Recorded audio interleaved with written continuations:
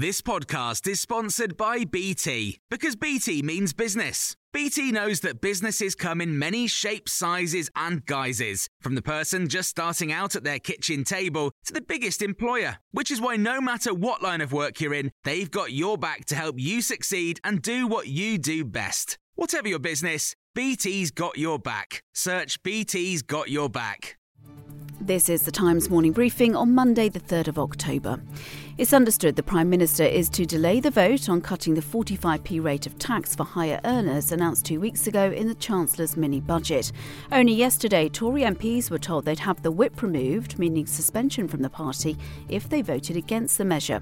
Several former Cabinet Ministers have voiced their disapproval of the controversial plan, which would benefit the wealthiest 1%, including Grant Shapps, who's told today's Times the government should not be making big giveaways to those who need them least.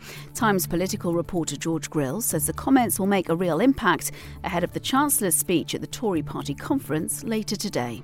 And like Michael Gove, it's someone, again, with gravitas, someone who backed Rishi Sunak, someone who has been a former cabinet minister. What is his incentive to stay silent? Well, there isn't really. He's saying that his constituents are suffering from the cost of living crisis, and the comparison between the government cutting the top rate of income tax and people sort of struggling to pay their energy bills and put food on the table this winter is going to be politically disastrous for the Conservatives.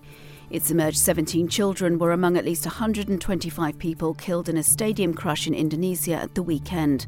Trouble began when supporters from the losing team invaded the pitch in Malang in East Java, but panic broke out when police fired tear gas into the crowd. FIFA's asked Indonesian football authorities for a report on the disaster. A 34-year-old man is due in court this morning, charged with the murder of Olivia Pratt-Corbell. The 9-year-old was fatally shot at her home in Liverpool on August the 22nd. Thomas Cashman's also accused of the attempted murder of Olivia's mum, Cheryl Corbell. A retired 4-star Army general's reinforced the United States' commitment to taking significant action against Russia should it use nuclear weapons in Ukraine.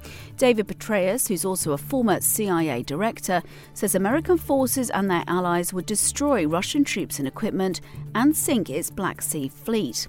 This comes as Ukrainian President Volodymyr Zelensky said his armies cleared all Russian troops from a strategically important city in the east of the country. Askold Krashenitsky is a Times journalist based in Ukraine. They've continued pressing them back and got to Liman, which has been a particularly humiliating defeat for Putin because it came the day after he had announced that that area was being incorporated into Russia forever. People in Brazil will again head to the polls on the 30th of October for a second round of voting in the presidential election. With almost all the votes counted, former left-winger Lula da Silva won 48% of the vote against the current president Jair Bolsonaro's 43%. 50% of valid votes were needed to prevent a runoff.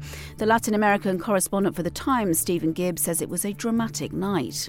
And that is a sort of gladiatorial battle between two people. There were 11 candidates in this presidential first round. All 9 of them go. That's the last we hear of them. And it's Lula against Bolsonaro. So very dramatic and much better for Bolsonaro than most analysts and certainly all the polling were saying. And the King and his Queen Consort head to Scotland this morning, their first joint public engagement since the period of royal mourning ended last week. Charles and Camilla will visit Dunfermline to mark the former town becoming a city. 8 places won city status as part of Queen Elizabeth II's Platinum Jubilee celebrations. You can hear more on these stories throughout the day on Times Radio. Selling a little or a lot? Shopify helps you do your thing however you cha-ching. Shopify is the global commerce platform that helps you sell at every stage of your business. From the launch your online shop stage to the first real-life store stage, all the way to the did we just hit a million orders stage.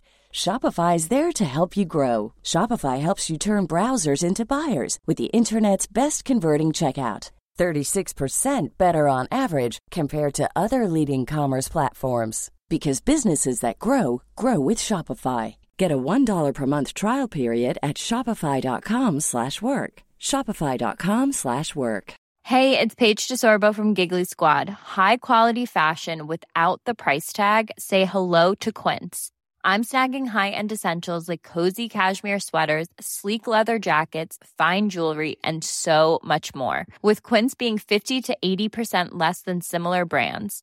And they partner with factories that prioritize safe, ethical, and responsible manufacturing. I love that. Luxury quality within reach. Go to quince.com/style to get free shipping and 365-day returns on your next order.